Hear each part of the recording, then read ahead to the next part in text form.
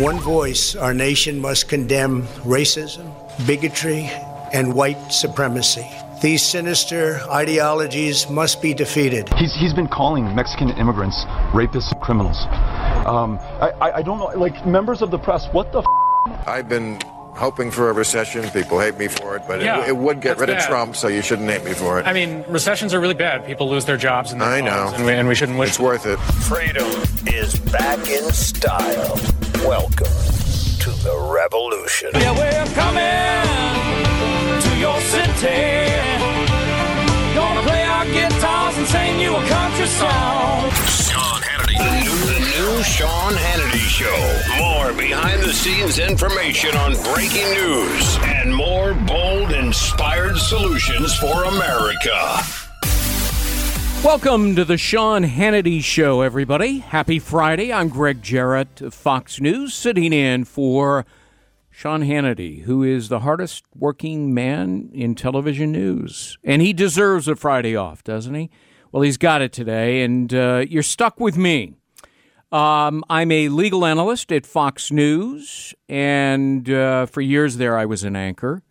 But I appear pretty regularly on this program, as well as Sean's primetime television show, Monday through Friday, 9 o'clock Eastern. You can check me out at Greg Jarrett on Twitter. Go to my website, thegregjarrett.com. We've got some huge news that occurred late last night.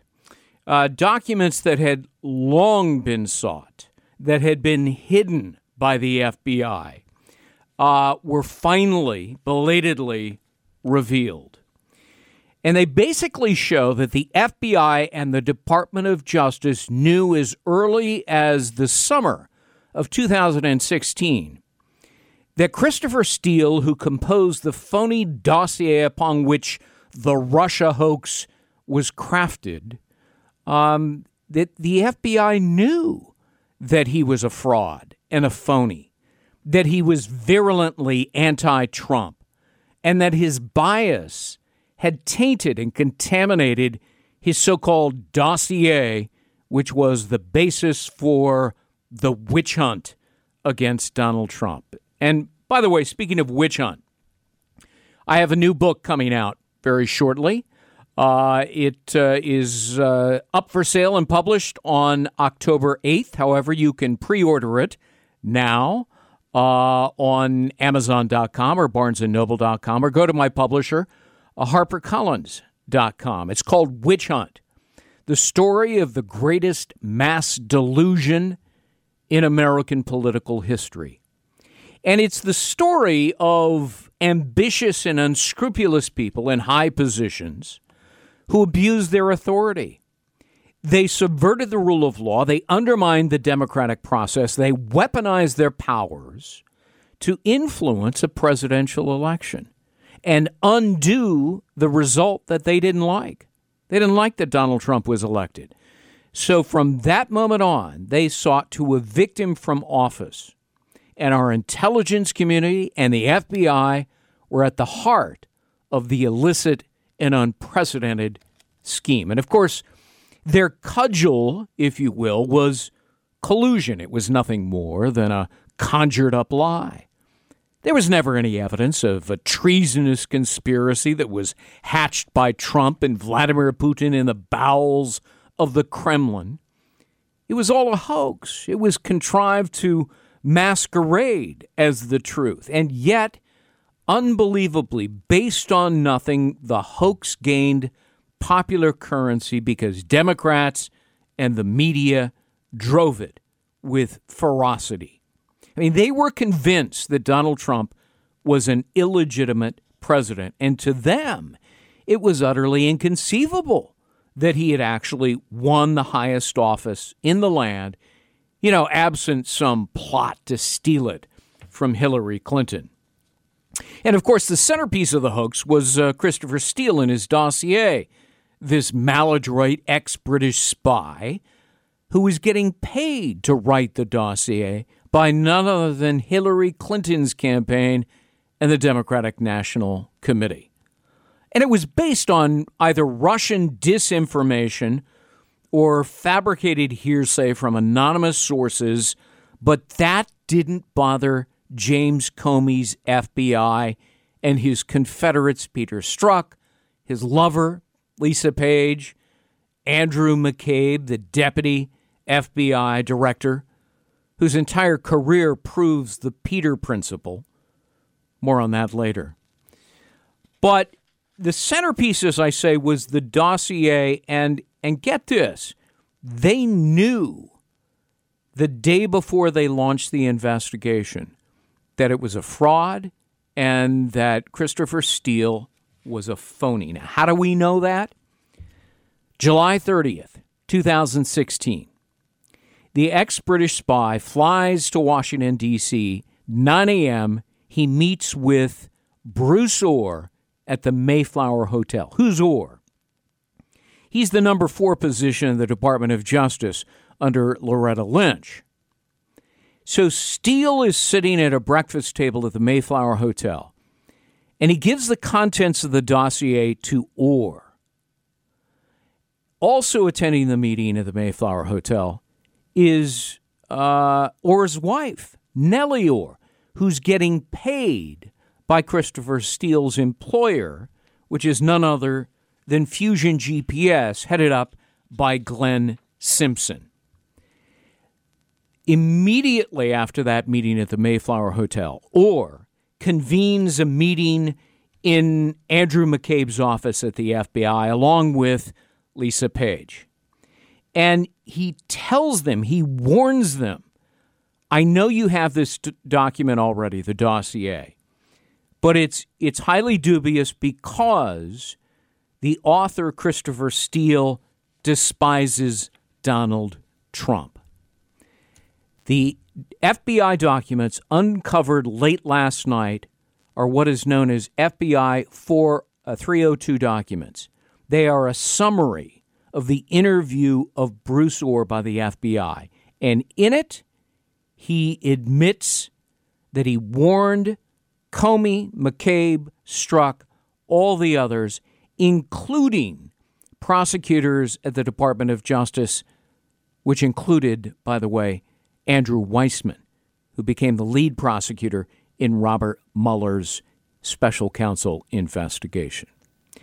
Now, the 302 documents that were uncovered last night confirm what I wrote in my new book, Witch Hunt, because I got my hands on the private testimony of Bruce Ohr that was actually released by Representative Doug Collins a few months ago. And I don't think anybody read them. I dug through hundreds of pages. And here's Bruce Ohr's testimony that's in my new book, Witch Hunt. Quote, when I spoke with the FBI, I told them my wife was working for Fusion GPS. I told them Fusion was doing research on Donald Trump. I told them this is information I got from Chris Steele. I told them that Steele was desperate that Donald Trump not get elected. All right, that's critical because the day before they launched the FBI investigation of Donald Trump, they're being warned that this is phony information. Move forward a few pages into Ohr's testimony. He said, Steele told me he was desperate that Donald Trump not get elected and was passionate about him not being president. Ohr repeated the warning to the FBI on more than one occasion. He pointedly informed the FBI this phony information is coming from Hillary Clinton's campaign, who is financially underwriting this dossier. Here's another quote. These guys were hired by somebody who's related to the Clinton campaign. Well, I got news for you, ladies and gentlemen. It wasn't just related to the Clinton campaign. It was the Clinton campaign along with the Democratic National Committee. And hold on, there's more. He not only warned the FBI, he sat down immediately with lawyers, as I mentioned, at the Department of Justice. Here's a quote. Here is what Ohr testified to in front of Congress, behind closed doors. Question. So the record is clear. What the Department of Justice and the FBI was aware of was your relationship with Christopher Steele and Glenn Simpson, your wife's relationship with Steele and Simpson, Mr. Steele's bias against Donald Trump, Mr. Simpson's bias against Donald Trump, your wife's compensation for work for Glenn Simpson and Fusion GPS. Correct? Bruce Orr answer. Correct. They all knew that Steele was biased or warned them that this stuff is unverified. You've got to vet it. The FBI spent the better part of a year creating a spreadsheet of all the collusion allegations from the dossier against Donald Trump. And after about 9.5, 10 months, their spreadsheet was empty of corroboration. It had nothing. So they launch an investigation based on phony information from a phony guy named Christopher Steele, paid for by Hillary Clinton's campaign. And then they go to a FISA court and they lie to the court. They don't tell the court that this is unverified. They don't tell the court it's based on a dossier. They don't tell the court the dossier's author hates Donald Trump. They didn't provide the court with any exculpatory information about Carter Page. They lied to the court.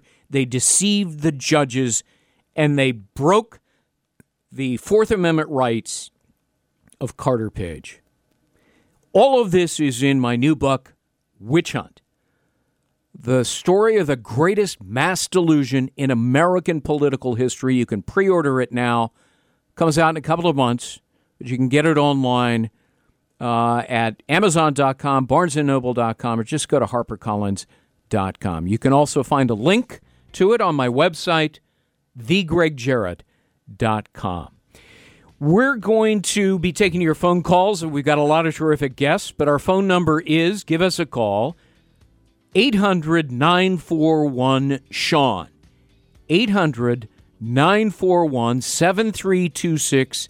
Give us a call. We'll be taking your phone calls. Be happy to answer your questions. We'll pause, take a quick break. We'll be right back with the Sean Hannity Show.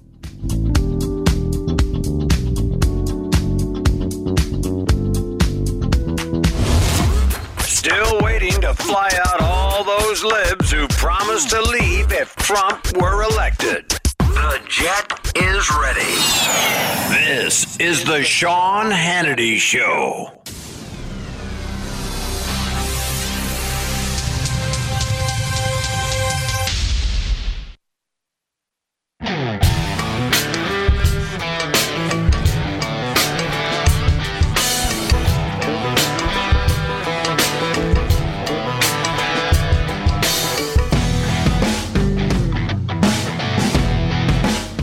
Welcome back to the Sean Hannity Show. I'm Greg Jarrett, filling in for Sean Hannity. Well, every day seems to bring new evidence that the entire collusion allegations against Donald Trump were nothing more than a hoax.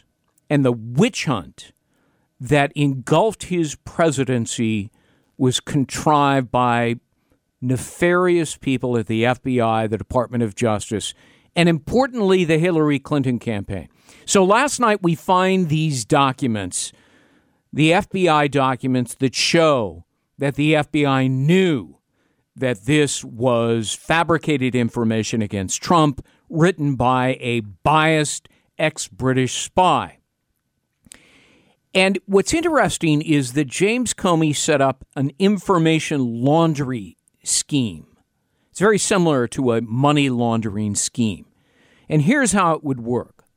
So Glenn Simpson and Christopher Steele would secretly feed every new dossier memo to Bruce Orr, the conduit at the Justice Department. Orr would be debriefed by his handler, FBI agent Joe Pientka.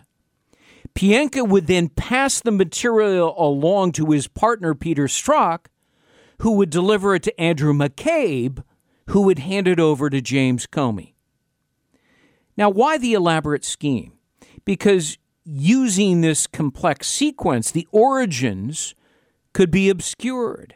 The fact that it was paid political propaganda funded by Trump's opponent, Hillary Clinton, could be disguised. And it was similar to a money laundering scheme. Steele and his dirty information were cleansed, and the product, the dossier, would thereafter be referred to as, oh, it's coming from a reliable and neutral foreign intelligence source. That wasn't true. In truth, the Trump-hating Christopher Steele was the antithesis of neutral. He'd been fired by the FBI for leaking to the media and lying about it. But the FBI used this information laundering scheme to continue to use him as a source while pretending to disassociate from him. And even after Trump won and was sworn in on January 20th, 2017, Steele was composing and circulating even more specious material that, the new president is a Manchurian candidate, he's in league with Putin. It was all a lie.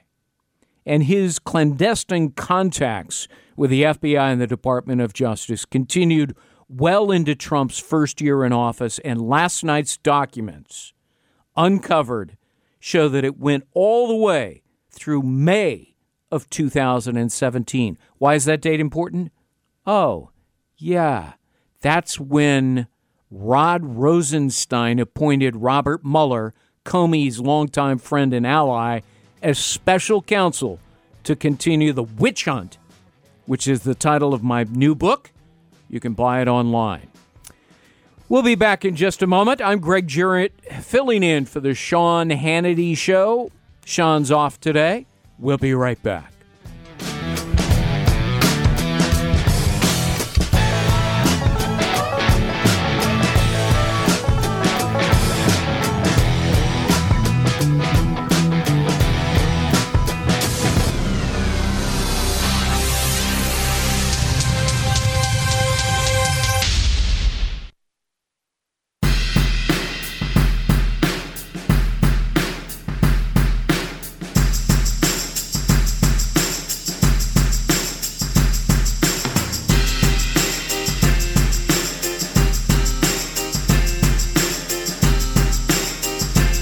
You can't always get what you want, but you can get Sean Hannity online at Hannity.com.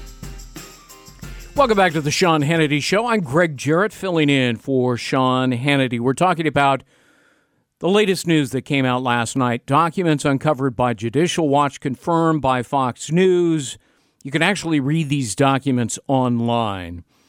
They demonstrate that James Comey's FBI knew in the summer of 2016 that the entire collusion allegation against Donald Trump was a hoax, that it emanated from the Hillary Clinton campaign and Christopher Steele, an ex-British spy, who was virulently biased against Donald Trump and warned the FBI and the Department of Justice, this is unverified, you need to vet this. They tried, they couldn't. That did not deter Comey and McCabe and Peter Strzok and all of the others from launching a dilating investigation of Donald Trump, the candidate, and they continued their secret counterintelligence operation against the sitting president of the United States after his inauguration, and, of course, launched the ultimate witch hunt with the appointment of special counsel Robert Mueller. Witch Hunt is the name of my new book, The Greatest Mass Delusion in American Political History. You can buy it online. You can pre-order it now.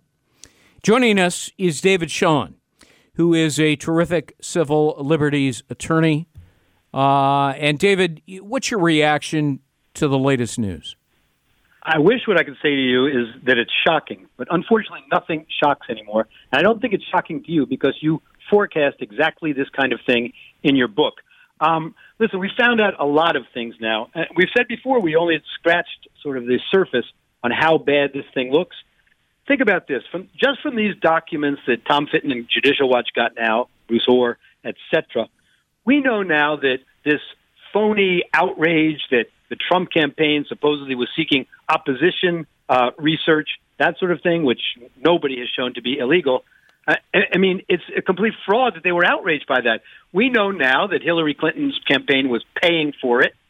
We know now from these documents that this agenda of never Donald Trump for president seems to have driven everything and every player involved in this terrible, terrible scam that's now cost the country tens of millions of dollars, a great deal of time, and a great deal of anguish, and has set aside the integrity of the FBI, unfortunately, or some at the FBI, and our judicial system, set it back tremendously. Because remember, Greg, I'll wrap up here, but remember, these documents were used, and Steele was used as a source to get surveillance from the most secretive and intrusive court in the country into Americans' lives.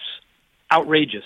It is outrageous. And a few minutes ago, I was explaining the information laundering system that Comey and McCabe and Strzok set up to conceal the identity of their source. So Simpson and Steele would feed the new dossier information to Bruce Ohr would deliver it to Pientka. Pientka would deliver it to Strzok. Strzok would give it to McCabe. McCabe would give it to Comey. So it's like a money laundering system. They were trying to hide the fact that it came from Christopher Steele and commissioned by the Hillary Clinton campaign. Isn't that evidence that they knew what they were doing was wrong?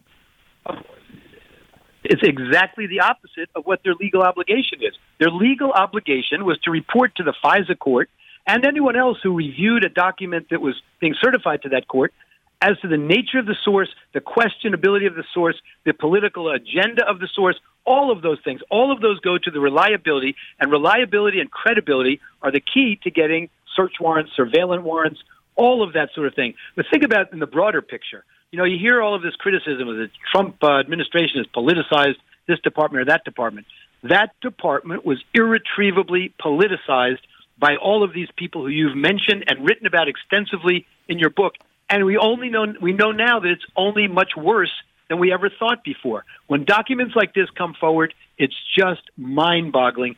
This went on, and that nobody's been prosecuted on that end of things.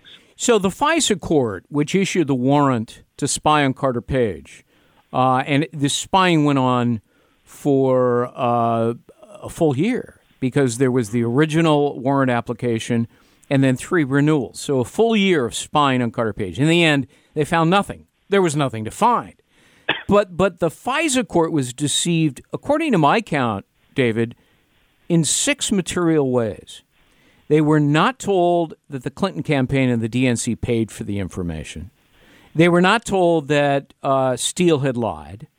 They were not told that Steele had a known bias against Trump. They were not told that the FBI evidence was unverified. They were not told of exculpatory evidence suggesting the innocence of their target, Carter Page. And judges were not told that the wife of a senior DOJ official cultivated some of the Clinton-funded opposition research which the FBI was using. If you were a FISA court judge, how outraged would you be and what would you do? I'd be outraged as I could be, and I would immediately convene some sort of contempt proceeding. I would demand answers immediately because the integrity of that court has been perverted now, maybe irretrievably. I don't know. This has never happened before that we're aware of, but I hope you're going to put those 6 points and more, spell it out like that in the sequel, because American people have to know this. Remember, what you haven't talked about now and you have talked about in the past, and I'm sure is in the book, is what Andrew Weissman knew about this with Bruce Ohr at the time. Andrew Weissman then becomes a member of the special counsel team. So there is almost no limit to the corruption that attends this disgraceful episode. And I still don't think we've really scratched the surface on who did what, when, where. That's very bad. And by the way, these directly violate the rules of the FISA court. Specific rule right on it, Rule 13, requires that omissions or material representations be corrected immediately upon discovery. So these, people like James Comey, Andrew McCabe, Sally Yates, Rod Rosenstein, who signed off on these FISA warrants, could be held in contempt of court. It could be criminal contempt.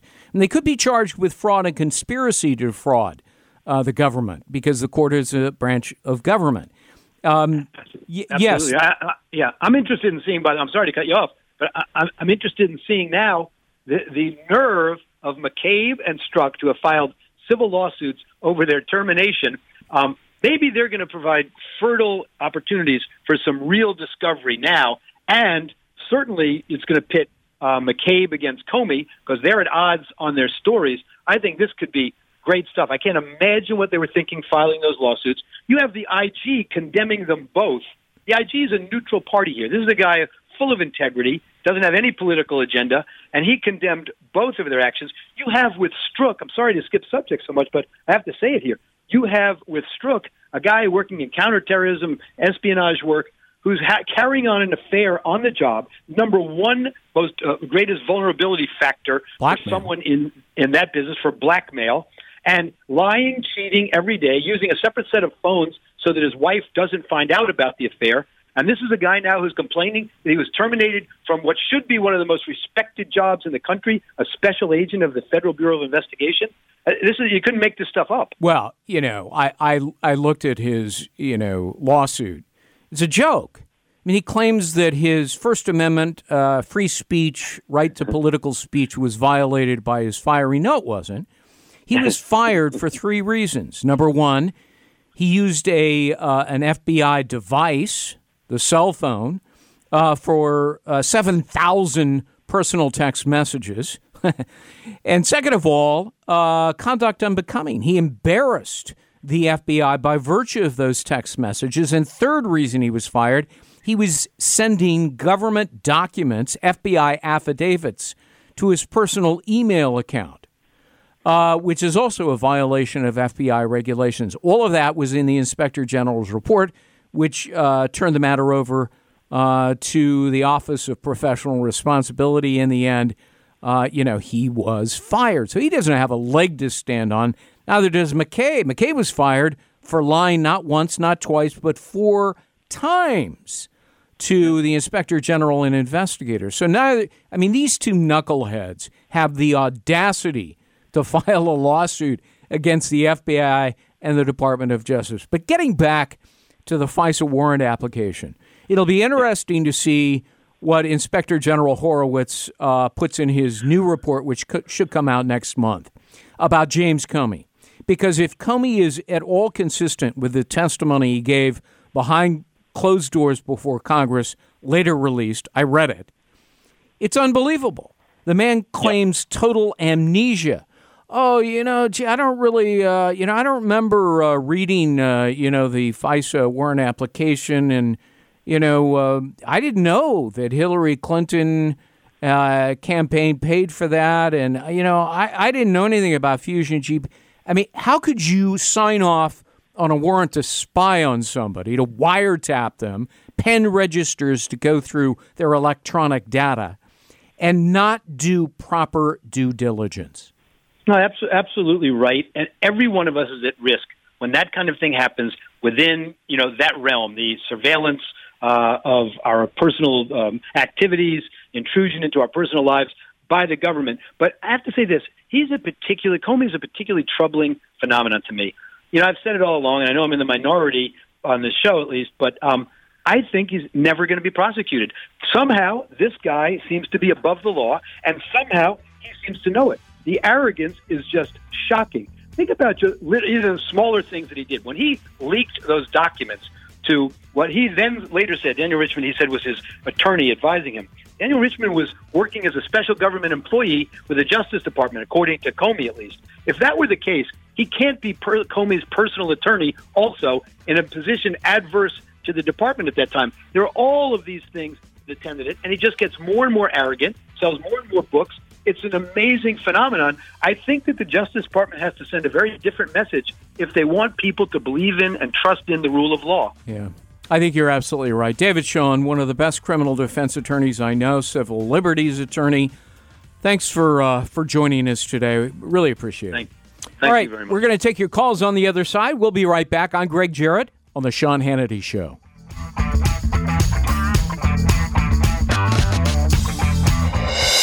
He's always been a street fighter who takes on the system. And Hannity is doing it today, fighting left-wing powers who want to stamp out conservative voices. Fighting fire with fire. That's Sean Hannity.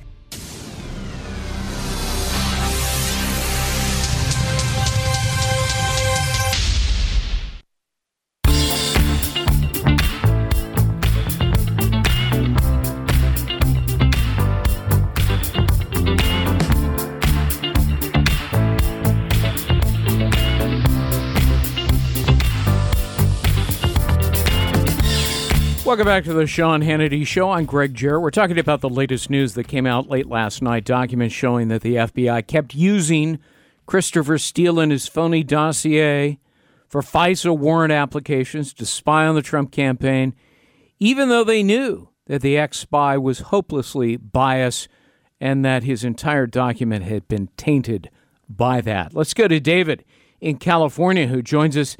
Hey, David, how are you? I'm doing good. Greg, how you doing? I'm well, thank you. My question is, my statement is if we're doing this investigation and the documents through everything that you and your colleagues have turned up, where there is wrongdoing, there is possible criminal activity, at least with Hillary's part, but the commentators later say, well, this probably is not going to go anywhere. No one's going to get indicted. What are we doing? Why That's are we doing this? The opinion is going to be on one side, and the opinion on our side is going to be the same. So what are we doing? Well, I would say a couple of things. First of all, not all corrupt acts are crimes that can be proven beyond a reasonable doubt. That doesn't make them any less wrong or corrupt. So the truth is paramount. That first and foremost. But second of all, I think you're right. If the standard was a standard by which the Department of Justice and the special counsel prosecuted people associated with Donald Trump, then that standard ought to apply to people like Comey and McCabe and Peter Strzok and Bruce Ohr and others.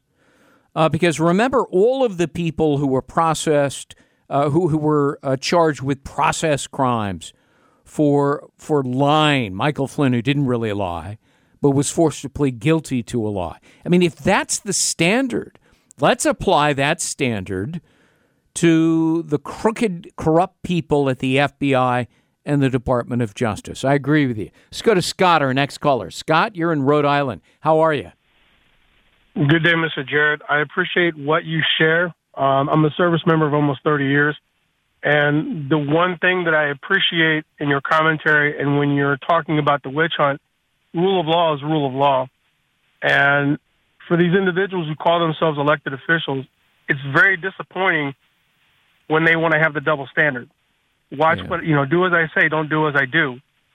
And for a father of two girls who are asking me about being mentors, and I'm looking at these individuals, it's disappointing when you see Nancy Pelosi, Chuck Schumer, Charlie Rangel, and the Democrats that say, well, for example, we don't need the wall. But yet they're on video saying that we've passed appropriations, and then when Trump asks for the money, it's less than half of what they appropriated. Listen, I'm with you, and thanks for your phone call, Scott. I appreciate it. We're going to have more of your phone calls a bit later on in the program. Give us a call, 1-800-941-SEAN. I'm Greg Jarrett, in on the Sean Hannity Show.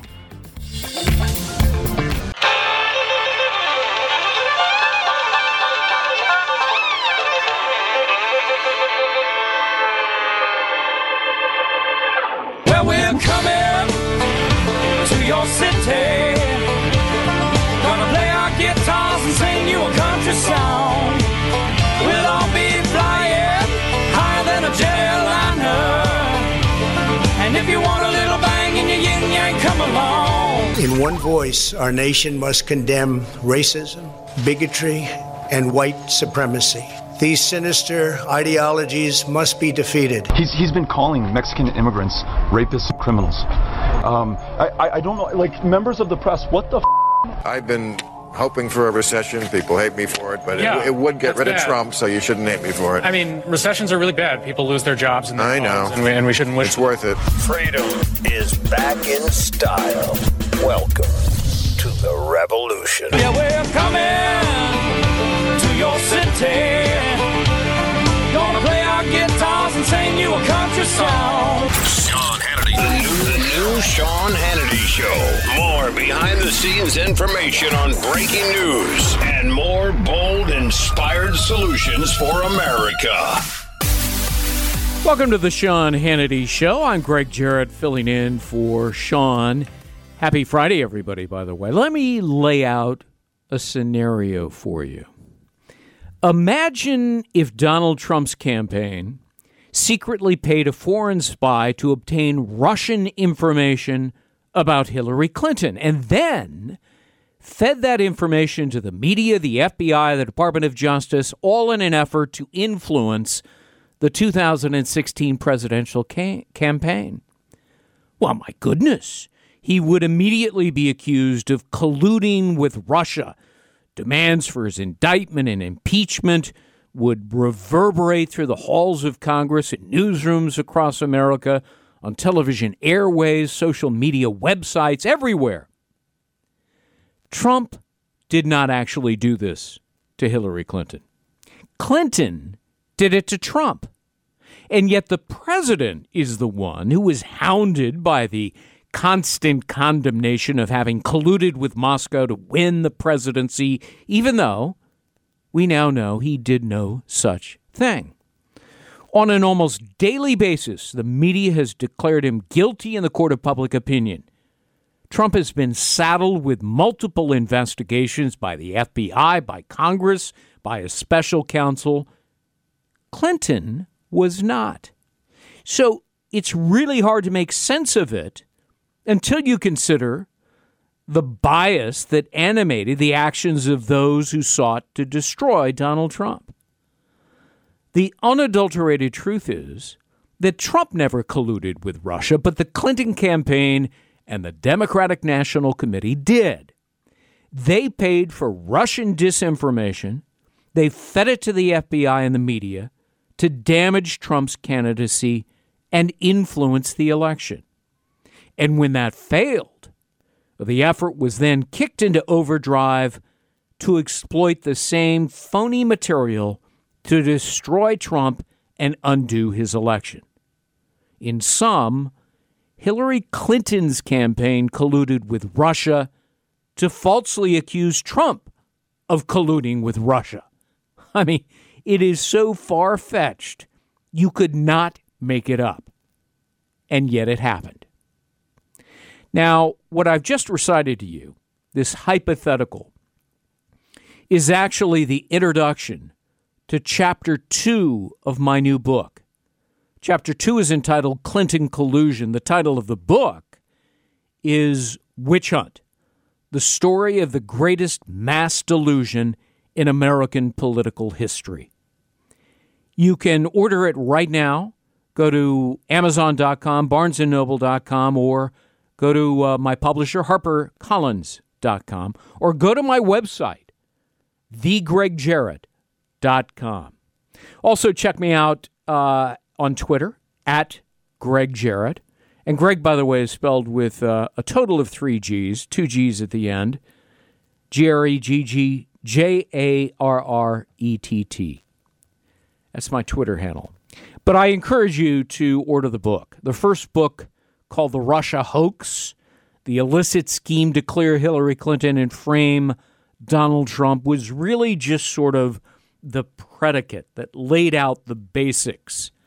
The new book, again, which you can pre-order now, Witch Hunt, lays in all of the details, and it lays out the facts, the evidence, and the law about rampant corruption in government and how people like James Comey, Andrew McCabe, Peter Strzok, Lisa Page, Bruce Orr, James Clapper, John Brennan, and so many others abused their positions of power and weaponized their government institutions to try to bring down Donald Trump. Joining me now to talk a bit more about it is John Solomon, Executive Vice President and columnist for The Hill. He's written a story on Democratic donor George Soros. But before we get to that, John, this latest news that broke last night that confirms what we already knew, that the FBI and the Department of Justice were well aware of the bias of Christopher Steele, who composed the phony dossier upon which the FBI and the DOJ relied to pursue relentlessly Donald Trump. What do you make of it? It really is remarkable. If you read the 12 reports, you end up realizing very early on this was just a giant political dirty trick that the FBI willingly participated in. You've got Bruce Orr with his wife Nellie Orr, a fusion contractor, working with Christopher Steele to get information that is highly suspect and bought by Hillary Clinton to the FBI so the FBI could justify an investigation of the Republican nominee for president in his campaign, and it's now disproven ties to Russia. It is absolutely stunning. And as you read it, I read it last night. I've seen these before, but I have to tell you, reading it last night, you just keep asking yourself, who didn't stop this? Why wasn't this stopped? Any average American would have put their foot down and said, this is crazy. We're not going to use the FBI this way. Well, Peter Strzok and Andrew McCabe and James Comey, they let this charade go on for more than 9 months, and then they kicked it over to Robert Mueller so we could have another year and a half. It's a tragedy. It's a Greek tragedy with American epic proportions. But you know exactly what James Comey, who signed the first FISA warrant application to spy on Trump campaign associate Carter Page. You know what he's going to say.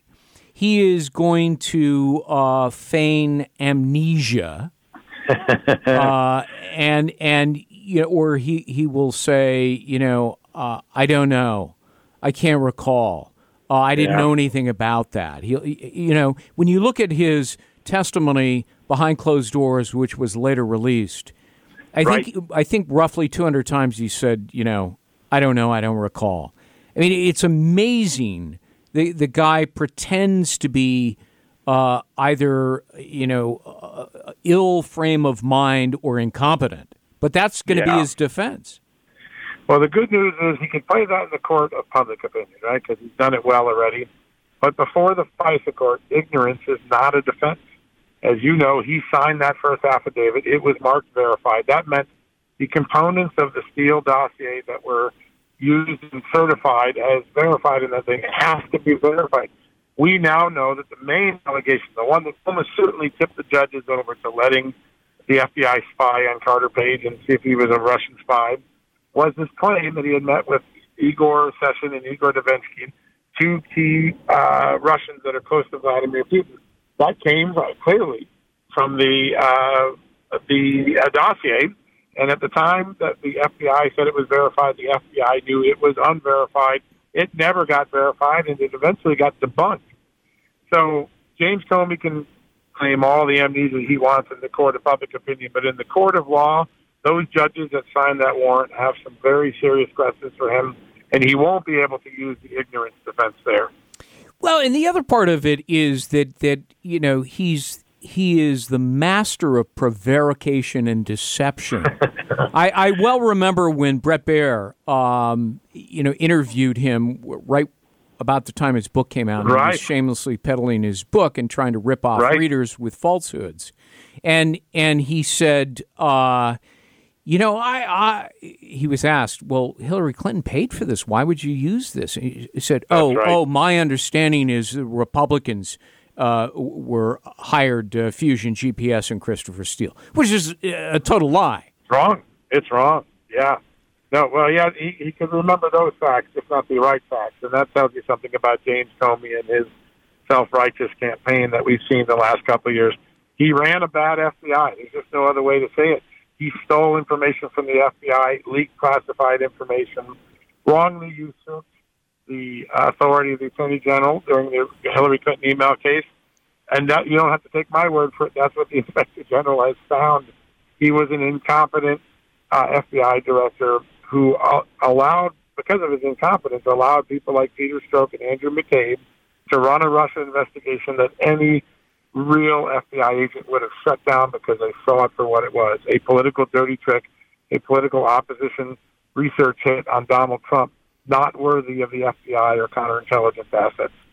And, the other guy who signed off on the final renewal of the FISA warrant was Rod Rosenstein, That's right. the altogether compromised Deputy Attorney General who was in charge of the special counsel case. I find it interesting, in front of an audience, he was giving a lecture, he talked how important a FISA warrant application is, and if you get it wrong, you can be fired, or even worse, you can be prosecuted. And yet, when he appeared, I remember vividly in front of Louis Gohmert during a congressional hearing, and Gohmert was trying to nail him down, he seemed to suggest that he never bothered to actually read the FISA warrant that he executed, and swore that he was swearing to the veracity and the authenticity of the verified information that we now know was unverified. And at that time, as we know now from the good work of Mark Meadows and Jim Jordan, and particularly Devin Nunes and his staff, there are more problems with the fourth FISA than any of the other three, and all of them have terrible problems. But the last one, we are told time and again, has the most serious accuracy and honesty information. When we get the more declassifications over the next few months, like these OR documents, which is the opening salvo, we're going to see the FBI committed a fraud upon the court, knowingly, willfully, and in a very dishonest way. The sleight of hand used to, they know it's Clinton because they hired Christopher Steele because Bruce Orr told them that we have it in the documents now, and yet they tell the court, we think maybe this guy might have a political motive. No, they knew he had a political motive. They certified that Christopher Steele, the FBI possessed no derogatory information about Christopher Steele. Bruce Orr's notes show that the FBI was warned of multiple derogatory information. 1, he had a motive. 2, he had a political client. 3, he had a political deadline. 4, his intelligence looked suspect. It was too raw and unverified. And Bruce Orr is giving a caution about that. That all constitutes derogatory information, yet the FBI swore it had no derogatory information. James Comey, Peter Strzok, and Andrew McCabe are the people most responsible, and then ultimately the former Deputy Attorney General for signing that fourth FISA without asking harder questions. It's not going to be a good fall for the Justice Department and the FBI. Yeah. We didn't get around to talking about your latest column, George Soros' secret 2016 access to the State Department. People can read it online. Just go to thehill.com, look up John Solomon. It's his latest column. And I want you to know, John, that your outstanding reporting, you've broken more stories on this subject, is featured prominently in my new book, Witch Hunt. So, listen, hats off to you. Thanks to you for all of your... You were a big part of getting this truth out. And remember, we were all paddling against a river going in the other direction, but the facts were followed, and the facts tell a far different story than the American people are sold, and you were a very, very big part. You go back and read your first book.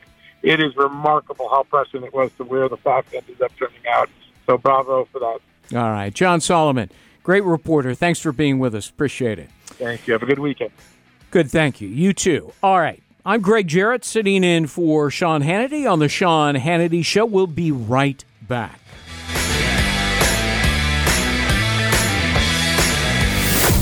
While the mainstream media is asleep at the wheel, Hannity Watch is on the job, bringing you the news no one else can. Sean Hannity.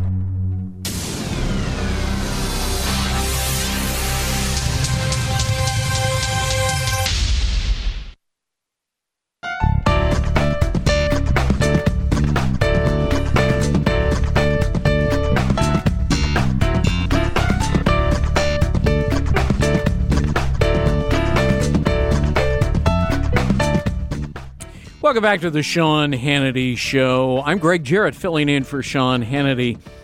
My new book, Witch Hunt, can be pre-ordered now. It comes out soon. Witch Hunt, the story of the greatest mass delusion in American political history. It talks a lot about the FBI, but also about the intelligence community, Brennan and Clapper.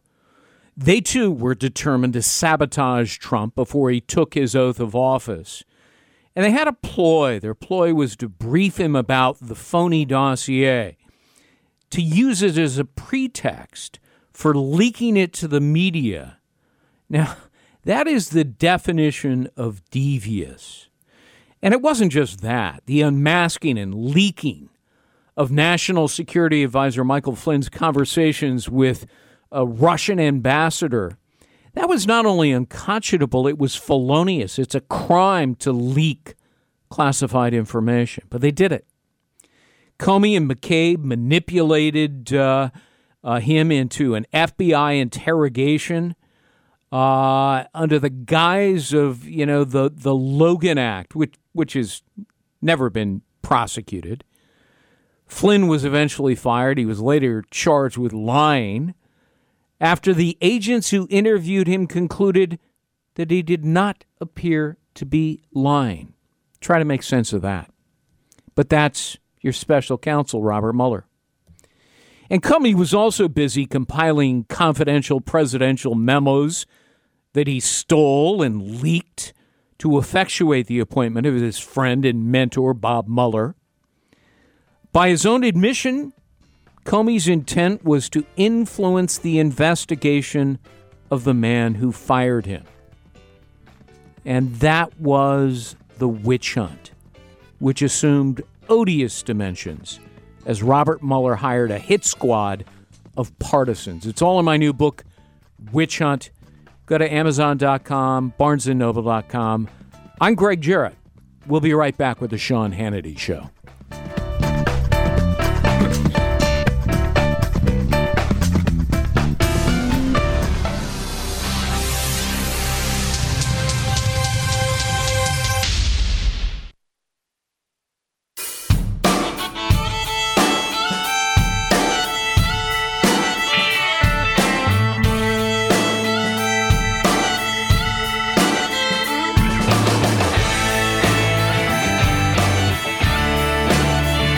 Sean Hannity Show, a thermonuclear MMA assault on fake news. Hannity's on right now. Welcome back, everyone. I'm Greg Jarrett, filling in for Sean Hannity, who is taking the day off, and he certainly is entitled to that and deserves it. He's the hardest working man I know. I think I work a lot. He works twice as much as I do. So, Sean, I hope you're having a great Friday. And you're stuck with me, Greg Jarrett, the poor man's Sean Hannity. Nevertheless, we will endeavor to continue for this hour as well as the next hour. And I'm really happy to have with me Rose Tennant, who's a well-known talk show host. And I'm sometimes on her program, and I really enjoy it. She asks great questions, and we always have a good conversation and dialogue. So, Rose, welcome to the program. Thanks for being here. I was thrilled to hear I was going to be on with you, Greg. You know I'm like your biggest fan. So, and if anyone else says they are, I'll take them out on that one. Don't do that. Don't do that. No, I'm kidding. Hey, listen. I'm your biggest fan. We thank you. I appreciate that. I wanted to talk to you about this nonprofit private organization. It's non-political. Well, I guess it's not for profit, but not really private. It's called Made in America. And you can go to madeinamerica.com, by the way, and check it out. But tell us about the group and the event coming up. I will. Thanks for the opportunity. It is a for-profit organization. And what I love about this organization is that it was founded by Don Buckner, and this gentleman had a company called Vactron, and it was a really very unique business. He did vacuum excavation to clean out critical areas, and it was very clever. He's very clever, but you know what? He sold his company because there was something that he always wanted to do, and that was establish this Made in America organization. And, and it was just about a year ago that Made in America decided that it was time for the very first, Greg, U.S. manufacturers opportunity to bring their American-made products to one venue, and it's in Indianapolis. October 3rd through the 6th. But this is something that was near and dear to Dawn's heart. Really wanted to do this. This is the first time ever something like this is being done, and it's just magnificent. It's fabulous. The founder and CEO is Dawn Buckner. And let me correct myself. It's a nonpartisan private company, but it's not a political group by any means. So tell us, not at all. In Indianapolis, I mean, so talk to us about that particular event. Well, this is really cool because, first of all, we have already several hundred vendors, but we do have room for more, by the way, if there's anyone listening. But what they want to do, the heart of this company, this organization, is to highlight American-made products and businesses and tell their stories because, Greg, there are so many really good stories out there of American-made ingenuity, and they want to drive home the importance of those products that are made in this country. And it's being made up of small and to mid-sized companies that are owned and here in this country, from crane companies to someone making a bakery product that's in your local Walmart. And I wanted to give you an example just to show you, because I love that our founders escaped a culture, in Europe where wisdom was believed to reside in your bloodline. It depended on, your birthright, whether or not you were genius. But our founders knew that a spark of genius resides in every one of us, and the way to unleash it is to unburden the individual from those shackles of the ruling classes. And what we're seeing now as a result is this rise in America of, that we have proved that we've got the best solution to the human condition because of our freedom. And you have examples like Angela Horovitz, who's in Florida, a mom who started Baker's Stow and Go, and she did that because she was transporting iced cookies and cupcakes because as a mom of a young boy who was involved in sports, and also the school calls upon us a lot of times as moms to bring in, cookies or cakes. And we could never figure out, and this was one of always my dilemma too, I could never figure out how to get those cookies and cakes transported without messing up the icing. Well, she figured it out. This product is made in Florida by a woman who saw a need, and she filled that need. We also have Paul Wellborn of Wellborn Cabinets. He's one of the last American cabinet manufacturers in the United States. He's got 1,500 employees, and he's a sponsor of the Made in America Kitchen at the event. And then here's a lady, too, that I was really impressed with. Cerati International, Barbara Creighton. She started her business at age 50. She wanted to produce a bioidentical hormone for rebalancing women who are going through menopause, and it was a natural solution even before that became popular, and it's made in the great state of Texas. So our economy depends on a strong manufacturing base to provide those high-paying jobs to Americans. And over the last 2.5 years, I know you know this because you and I have talked about this, we saw an increase of over 600,000 new manufacturing jobs in this country. They said it couldn't be done, and guess what? It was done. And that's what the Made in America organization wants to do, is keep the momentum going. Right. They are American proud, and they want to keep that momentum going. They want to see more job opportunities for Americans. So they want to unify together under this one umbrella, this one topic, that we can do it here in this country and we can do it better. So they want American jobs to continue to increase, and that's what I really like about the organization. Well, I was reading some of the material here about the group. I was amazed to read, but now it makes perfect sense to me, that 8 in 10 American consumers say they would rather buy an American-made product than an imported one. That's according to Consumer Reports survey. So, Americans want to support Americans, and it does have, as you point out, a rich history dating back, more than 2 centuries ago. I was reading Ron Chernow's great book on George Washington. He also wrote the great seminal book on Alexander Hamilton. But and it was interesting as I was reading along, before the Revolutionary War, Americans were so dependent on Great Britain to import their goods and their textiles and their clothing and so forth, and their flatware and Chinaware and so forth. Everything came from Great Britain, and George Washington was one of the first people who said we have to stop being so reliant on Great Britain. And one of the reasons was, of course, the taxation that was involved, and so Interestingly, American leaders back then sent people, rather secretly abroad to Great Britain to study their industries, their manufacturing. They had factories, textile factories there. And these people came back and said, here's how you do it. And that's how some of America's first factories, small factories, textile industry came about, as well as agriculture as well. And that was the beginning, the genesis of a shift toward American process goods, and and then of course it took flight after the Revolutionary War as well, where American products actually became superior to those abroad. So there's a great rich tradition to all of this, and I'm so delighted that Made in America and Don Buckner's group is really taking off and holding this event in Indianapolis. Yeah, I'm so excited to be a part of it. And I love that bit of history that you just shared right now because, just having that freedom to invent and having the freedom to start a business if that's what you want to do.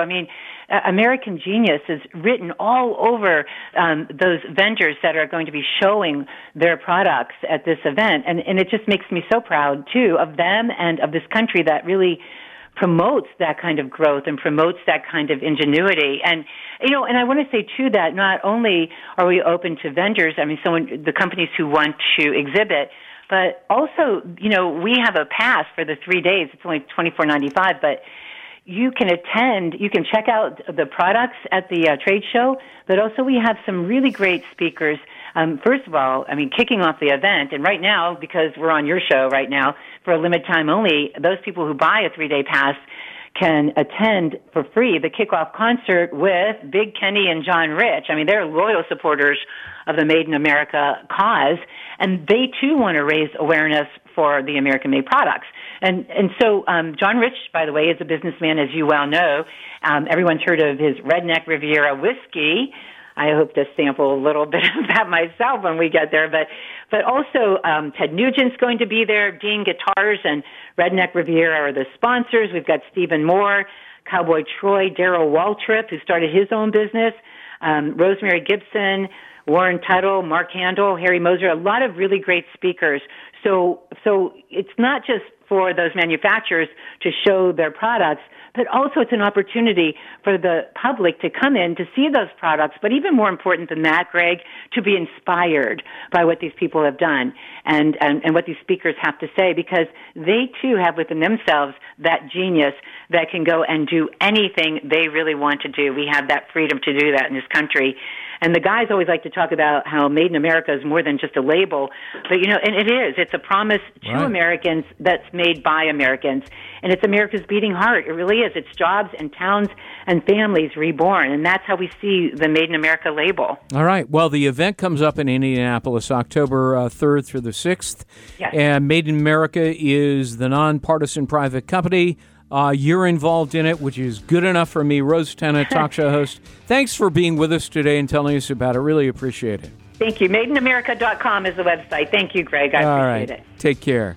All right, when we come back, we're going to take some of your phone calls. We've been talking about the latest documents that came out last night that demonstrate, without a doubt, that the FBI well knew that the entire collusion story was a hoax, that the author of the dossier upon which it was based was suspect and biased, and it didn't stop them. It should have.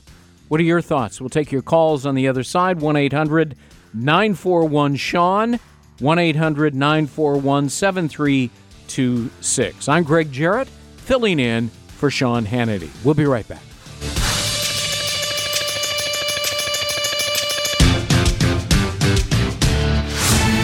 Sean Hannity, defending freedom, providing clarity, and calling out the left. Now, more than ever, we need Hannity.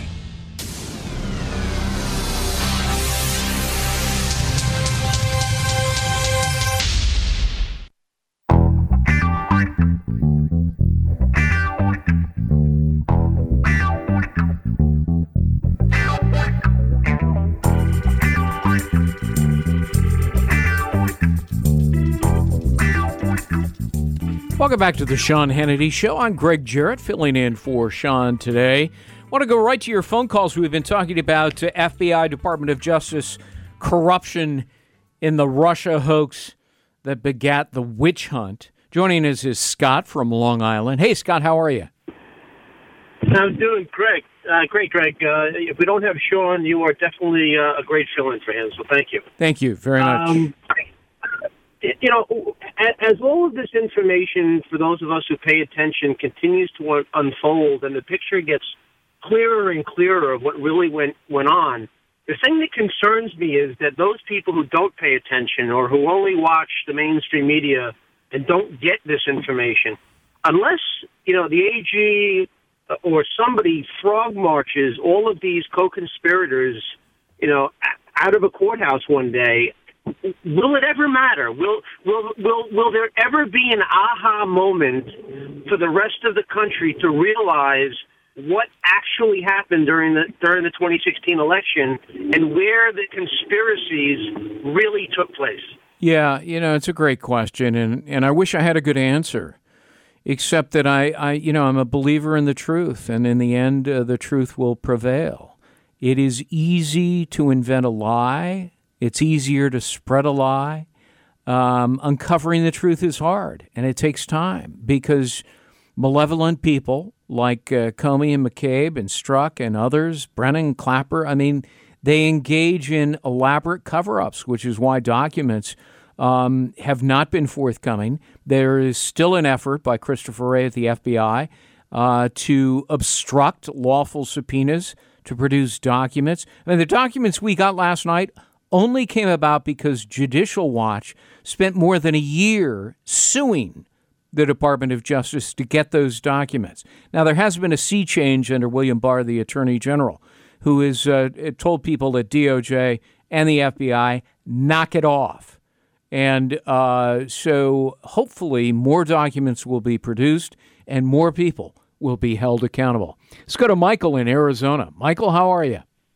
Great. How you doing, Greg? I'm well. Your last caller was fantastic, and I am calling. I'm a little disappointed with Sean and you and John Solomon and Sarah Carter that you're not on you're not on TV every night asking for Trump to fire Wray. I think he's deep state. I think he's corrupt. I think he's going to hope that Trump is not reelected and that he can outlast these subpoenas. Right. And I'm surprised that you and Sean have not been really outspoken. And I'm also surprised that somebody in below maybe AG Barr has not called up Wray and say, hey, you know, get off your butt and start releasing these things. We know. Yeah. All right. Well, listen, I appreciate your input. I would say on my behalf, I have relentlessly condemned Christopher Wray on television and on radio. And I can't tell you the amount of heat I've gotten by people who support Christopher Wray whenever I say he's James Comey's twin and just as corrupt. So, I think I've been pretty fair, but pretty straightforward with viewers and listeners. I'm Greg Jarrett, filling in for Sean Hannity. We got another hour coming up, and our guest will be Jason Chaffetz, former congressman from Utah. He's going to be joining us to talk about the deep state and the latest documents implicating the FBI.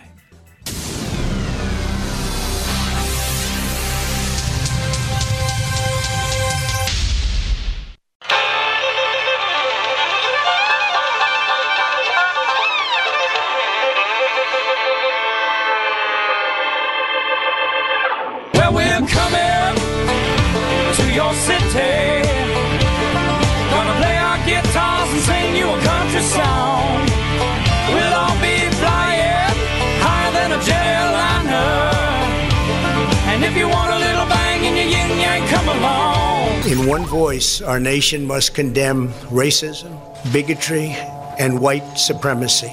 These sinister ideologies must be defeated. He's been calling Mexican immigrants rapists and criminals. I don't know, like members of the press, what the I've been hoping for a recession. People hate me for it, but Yeah, it would get that's rid of bad. Trump, so you shouldn't hate me for it. I mean, recessions are really bad. People lose their jobs and their I know. homes, and we shouldn't wish. It's worth it. Freedom is back in style. Welcome to the revolution. Yeah, we're coming to your city. Gonna play our guitars and sing you a country song. Sean Hannity. The new Sean Hannity Show. More behind-the-scenes information on breaking news and more bold, inspired solutions for America. Stay right here for our final news roundup and information overload.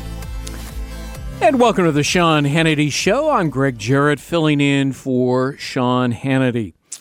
We've been getting almost on a daily basis new information that collusion was nothing more than a hoax.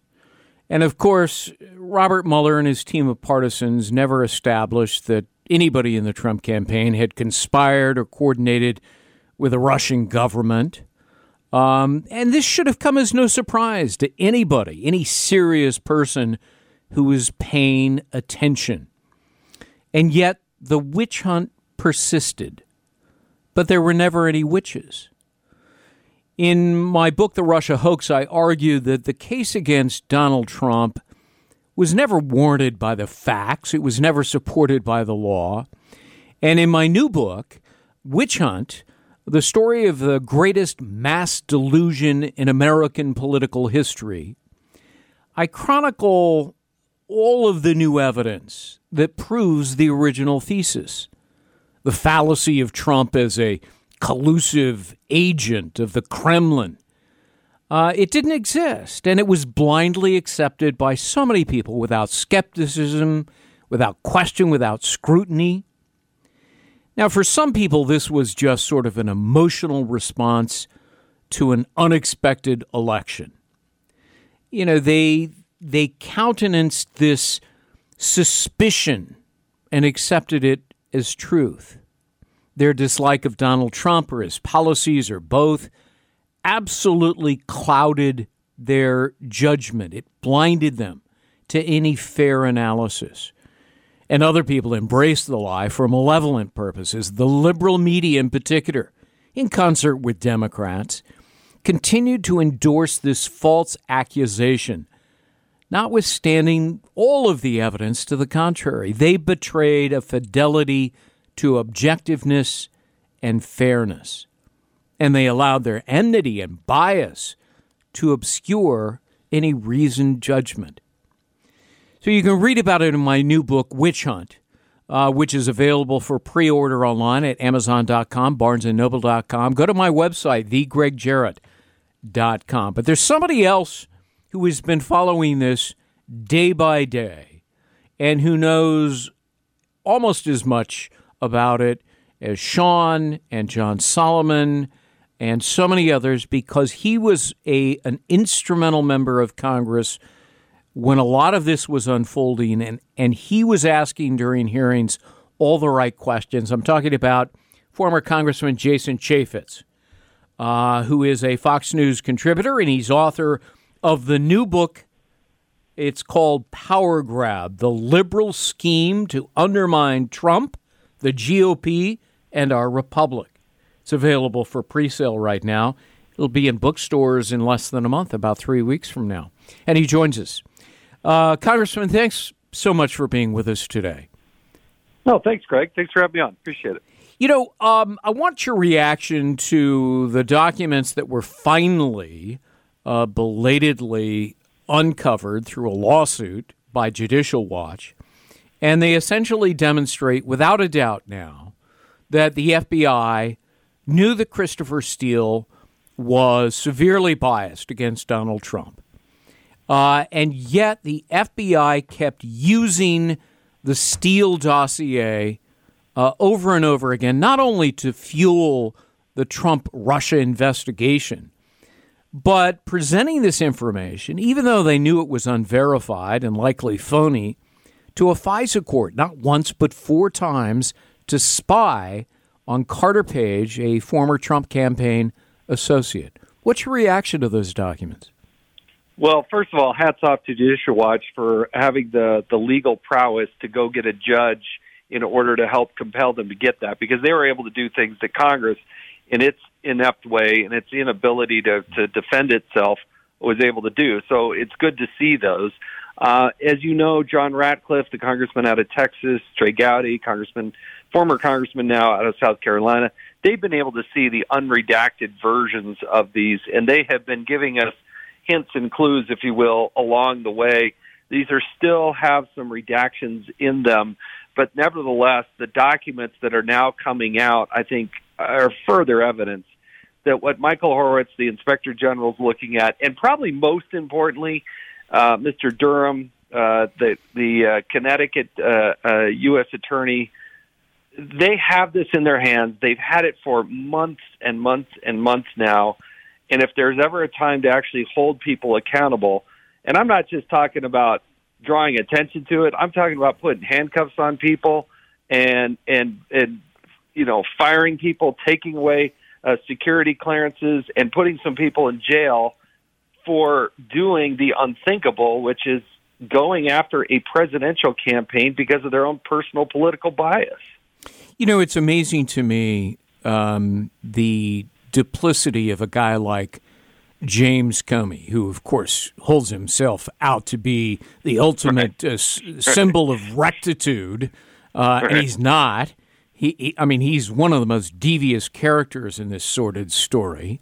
But James Comey, here's a guy, he's running a secret counterintelligence operation against the candidate Donald Trump and then President Donald Trump, while simultaneously lying to Trump about it, assuring the president, oh, you're not a target of the investigation, when in fact the documents now reveal he clearly was. So he was lying to Donald Trump about that.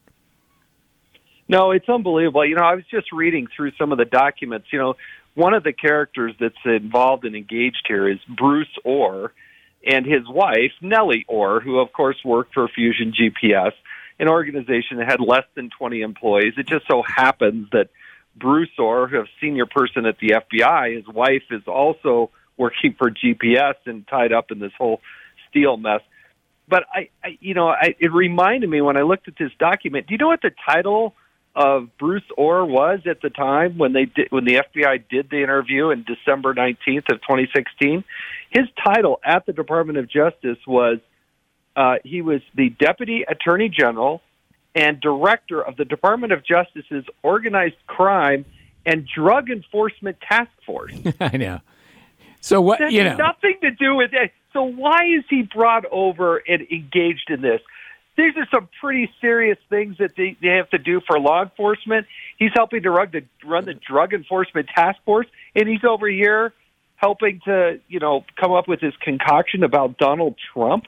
What is that? I know. Seriously. It's really, it's amazing when you think about it. And the other part of the equation is, and you just alluded to it, how could two guys, Glenn Simpson and Christopher Steele, basically all on their own, but with seed money from the Hillary Clinton campaign and the DNC, how can these two nefarious characters essentially hold a nation and a presidency hostage for more than 2 years? It's unbelievable. It's interesting when I look back at what Donald Trump has done. He has maintained his innocence the entire time. I know he's been frustrated about that. I think anybody. But I actually look back at Donald Trump and say, how were you so restrained in your outrage of what was going on here when you know the actual truth, and then it comes out and verifies that, yeah, he was telling the truth. And he's as open and as transparent as possible. I've said this several times before. Donald Trump should be winning awards from those bureaucracies in Washington, D.C. about openness and transparency in the Sunlight Foundation. But he doesn't because they never want to give him any credit for maintaining his innocence, but then opening up so that they could do this Mueller investigation, which ultimately led to definitive clearance. Yeah, I mean, it is truly amazing, as transparent as he was, yet he gets accused of obstructing justice, obstructing the special counsel investigation and the FBI, which is utter nonsense. This is a guy who made all witnesses, available. This is a guy who handed over more than 1 million pages, 1.4 million pages of documents to the special counsel. For goodness sakes, he even allowed his White House counsel, Don McGahn, to be interviewed for 30 hours by Robert Mueller, which no other president, I guarantee you, would ever allow. I mean, it is clearly... And none of his attorneys are recommending that he do that, right? I mean, that is just Donald Trump acting from his gut, saying, you know what, go ahead, talk to him. I don't care because I did it right. And I was in Congress the entire time, start to finish, of the Obama administration. Greg, we don't have enough time on this Hannity program to detail all the times that the Obama administration did the exact opposite, destroying documents in the IRS case, destroying documents in the Hillary Clinton case, destroying documents and not making them available at Benghazi. I mean, how many big, serious cases, in some cases where people died, and yet Donald Trump's over there saying, hey, have a look and talk to anybody, even though I don't have to let you.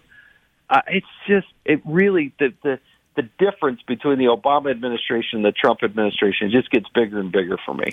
Well, and when you read the Mueller report, which is 443 pages of nonsense, I mean, it is the most disorganized, self-contradictory, schizophrenic document I have ever read. Trying to read that thing and make sense of it, making sense of the nonsense in it, is really, a Herculean task. But, he never interfered in the investigation. What he did was he called it a witch hunt, and he complained about it. And he complained about the conflicts of interest that he thought Robert Mueller had and the team of partisan lawyers. And they tried to twist that into obstruction of justice, as if proclaiming your innocence is somehow obstruction of justice. I mean, it's just ludicrous. Well, and he's the commander-in-chief. He's the president of the United States. The Constitution gives him every single imperative and right to do what he wanted to do. He could have fired those people. He didn't, despite a lot of people saying, hey, you should probably do that. He was highlighting, look, the conflicts of interest. I can't believe these people still have their bar licenses. I can't believe they have security clearances. I can't believe they have a job anywhere. I mean, at my local mall, I wouldn't want to have these guys guarding it. So it's just unbelievable how much they've gotten away with. But again, these new documents, I think, do further demonstrate where we're going with this. And it's probably after Labor Day, because the country kind of takes off here for the summer. But after Labor Day, I think you're going to start to see some movement. Attorney General Barr thought we were going to see it in May, but there's a lot of new information that's come to light, and I think it also is a signal that Mr. Durham is doing some serious stuff, and they got to make sure this is buttoned up tight. Hey, listen, if you don't mind, I'd like to take a quick break, and then I want to get your thoughts on the Inspector General report, which should be coming out probably next month. But I just want to get your thoughts about that, if you'll stick around for just a moment. We're talking with Jason Chaffetz, former member of Congress who was instrumental in many aspects of investigating the Russia hoax, which of course begat the witch hunt. We'll be right back. Uncovers the real truth about the politics of D.C. He's your watchdog on Big Brother every day. Hannity is on right now.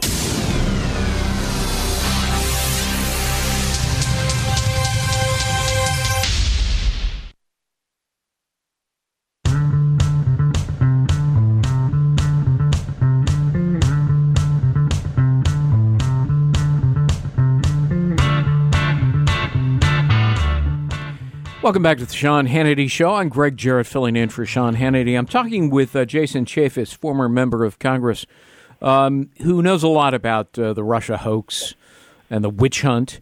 And, you know, among the documents we found last night, the 302, the FBI reports on Bruce Ohr, is that Christopher Steele, who composed the phony dossier, was deathly afraid and feared congressional inquiries.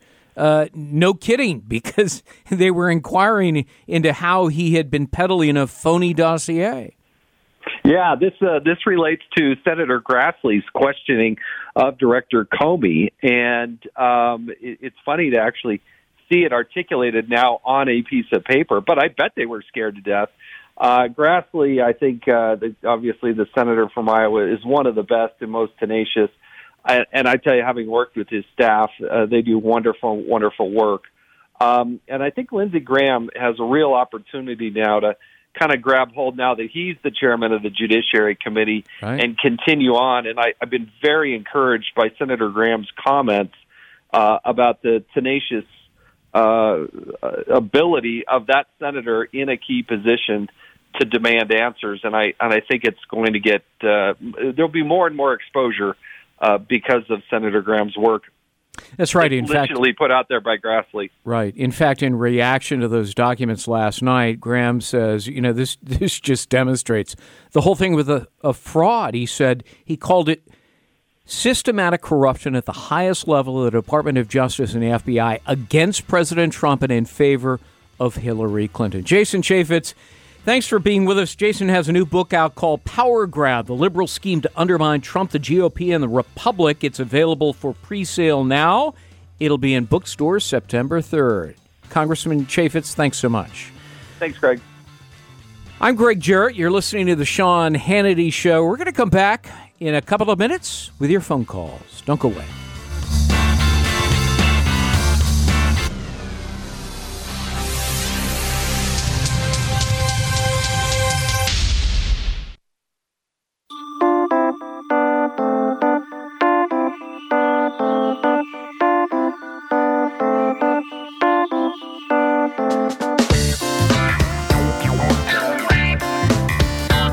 Check out the show 24/7. Download it to your iPod. Be a Hannity Insider at Hannity.com. Welcome back to the Sean Hannity Show. I'm Greg Jarrett, filling in for Sean Hannity. In my new book, Witch Hunt, Chapter 2, I spent about 50 pages explaining how there was no Trump-Russia collusion. There was Clinton-Russia collusion. There was FBI-Russia collusion. And yet, none of those corrupt acts seem to interest Special Counsel Robert Mueller in the least. I mean, think about this. This guy was tasked to find proof of a non-existent collusion conspiracy by Trump to steal the election from Hillary Clinton. And no plausible evidence ever surfaced over the 22-month length of his probe. And instead of diagnosing who engineered the hoax and exposing its manipulation to destroy a presidency, the special counsel was determined to sort of imagine an obstruction of justice offense that was utterly unsupportable in the law, and Mueller knew it. I mean, just read his report. His explanation for why he decided not to decide the issue of obstruction was stunningly unintelligible. And Attorney General William Barr said he was actually baffled by Mueller's quote-unquote strange statement, which then forced Barr and other top lawyers at the DOJ to correct Mueller's tortured interpretation of the law because the evidence did not sustain an obstruction offense. But beyond the special counsel's incomprehensible reasoning and really his shameless derogation of Trump, what was extraordinary about the Mueller report was what was missing. Nowhere in the exhaustive 448 pages was there a serious and earnest examination of all the clandestine actions of the Clinton campaign and the Democrats to hustle and hype their false Russia information to damage Trump and impact the 2016 presidential election. Trump didn't collude with Russians. His opponent did. And Mueller conspicuously ignored it. Oh, yeah, there were a couple of passing references in the report to Steele. There was an indirect reference to his infamous dossier. Think about that. How is that even possible? I mean, the special counsel reportedly interviewed Steele twice. Was Mueller only looking for incriminating evidence against Trump while ignoring the role of his opponent in successfully paying for Russian information to influence the election? I mean, this was a remarkable abdication of duty for a man whose primary responsibility was to determine any Russian interference, any interference in America's democratic process. This glaring omission only reinforced how the special counsel's investigation was infected with bias against Trump.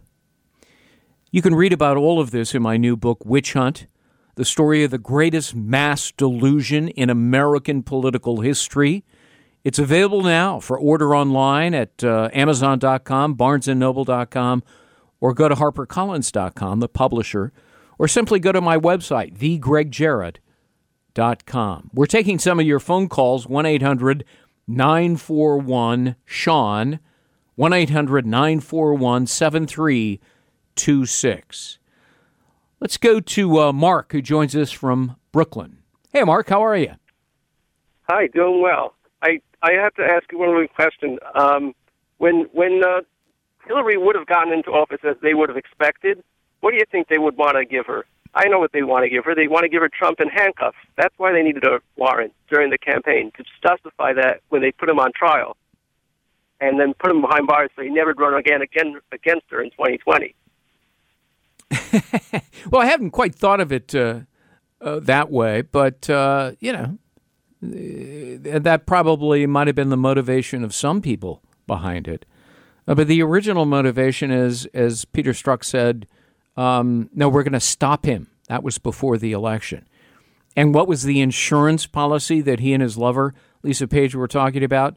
He said, I don't know anything about that. I don't even remember that text. Well, she did. She testified behind closed doors, but that testimony was then publicly released. She said, the insurance policy was our counterintelligence investigation against Trump, that we would enliven it if he were elected, but they didn't think he would be. And, of course, he was, so they did. Let's go to our next caller, Bob in Illinois. Hey, Bob, how are you? Yes, thank you. I love your radio presence and your TV presence. Thank you. And you're just super at both. Thank you very much. In spite of your radio appearance, But yes. Having said that, I think that the Democrat Party, this can be your next book when you can prove it, and I think you're the guy who can prove things, is that they realize that their party is over. In other words, they are threatened with never being elected again for quite some time, and I believe that strongly, and here's why I say that. If one looks at what William Barr is intending to do, I believe he's intending to do, and that is expose the Clintons, the Comeys, the Obamas, the whole crew, the Halters. They have nothing left but to try this craziness. There can't be 20 people this off center. Yeah, it's interesting. There is a level of thought among a great many people that the Democratic Party has been hijacked by extremists, and that people like AOC and the Squad are really sort of the face of the new Democratic Party. Not really a Democratic Party, but a socialist party or a Democratic Socialist Party, and with free stuff. Which is an old ploy by politicians. Free this, free that. We'll give you, a chicken in every pot was one of the old sayings a great many decades ago to entice people to vote for them. But now it's beyond a chicken. Now it's free education, free health care, and try to make sense of that. I mean, you and I, as citizens, we have to pay for our health care. But some of these people who are running for president have advocated for free health care for illegal immigrants.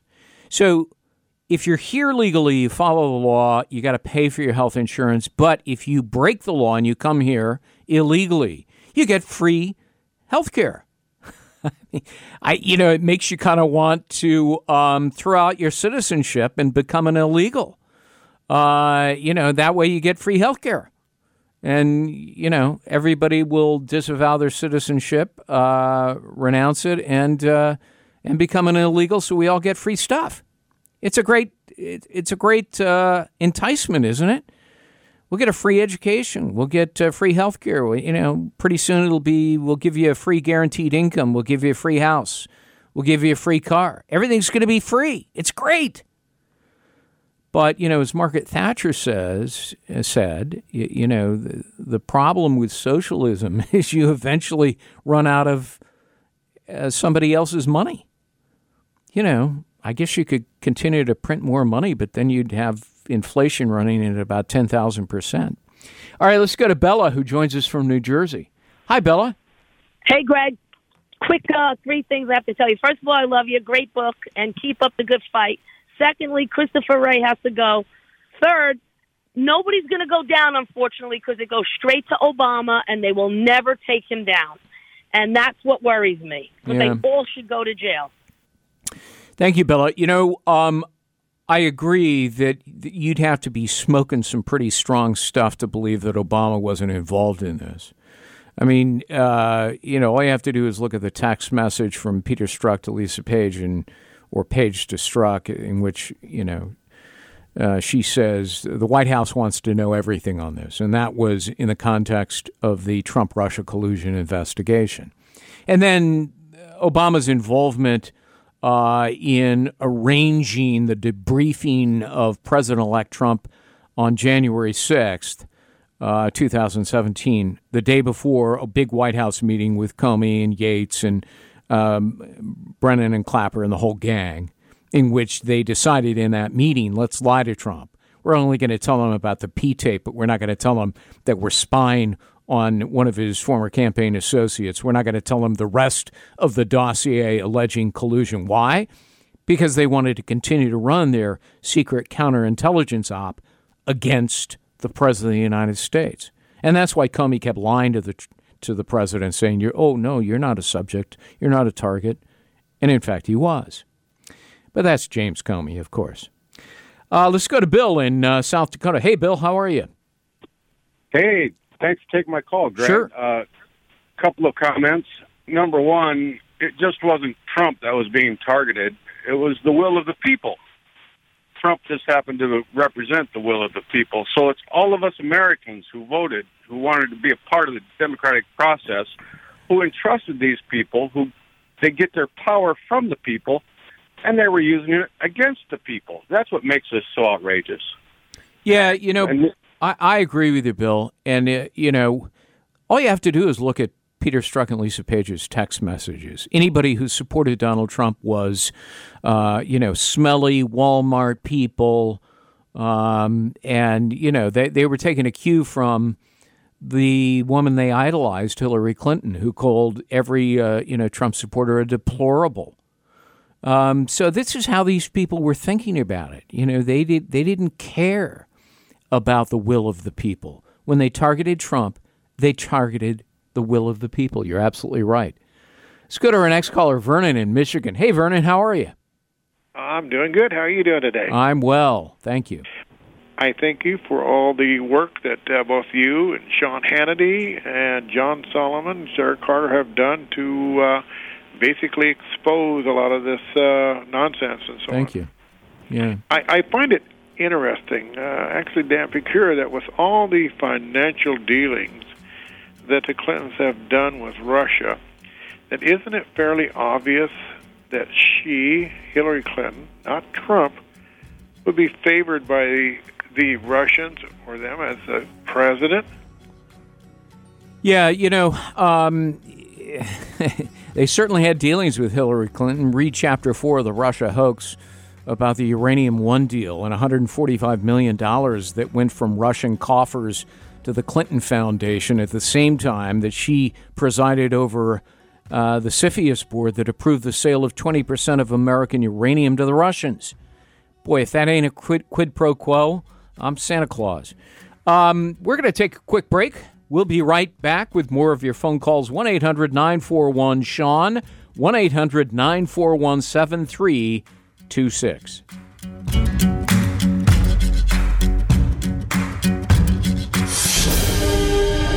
Broadcasting on great radio stations from coast to coast. From coast to coast. America's Sean Hannity Show.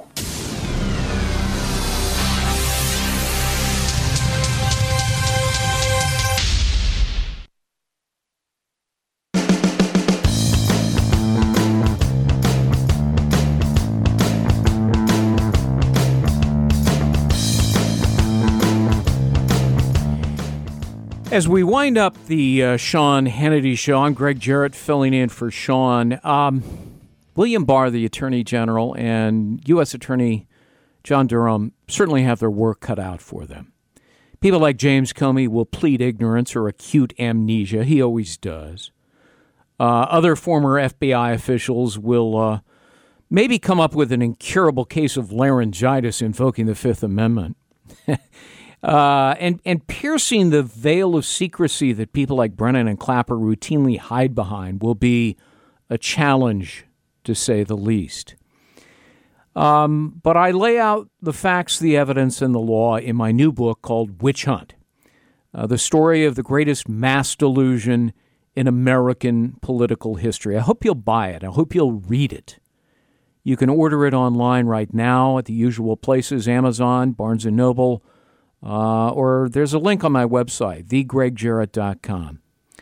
But Witch Hunt presents what I think is compelling evidence that high officials in government who we entrust to uphold the law instead breached that trust, and they violated the law. They're the ones who meddled in the election to help Hillary Clinton.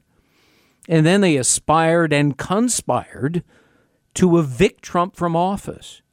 Evidence against him was invented or it was embellished. Laws were perverted or ignored. Trump was framed for a collusion conspiracy that never happened, and they knew it was untrue. You see, inventing the lie was really quite easy. Spreading the lie was even easier. Uncovering the full truth from here on out, that's really hard. And it will certainly take time to unravel the layers of all the venal acts intended to take Trump down and ruin his presidency, to drive him from office. But you know, the only cure for a lie is the truth. And the only remedy for lawlessness is justice. The reckoning awaits. Please buy my book, Witch Hunt, available for pre-order online. I'm Greg Jarrett, filling in for Sean Hannity on The Sean Hannity Show. Thanks for being with us.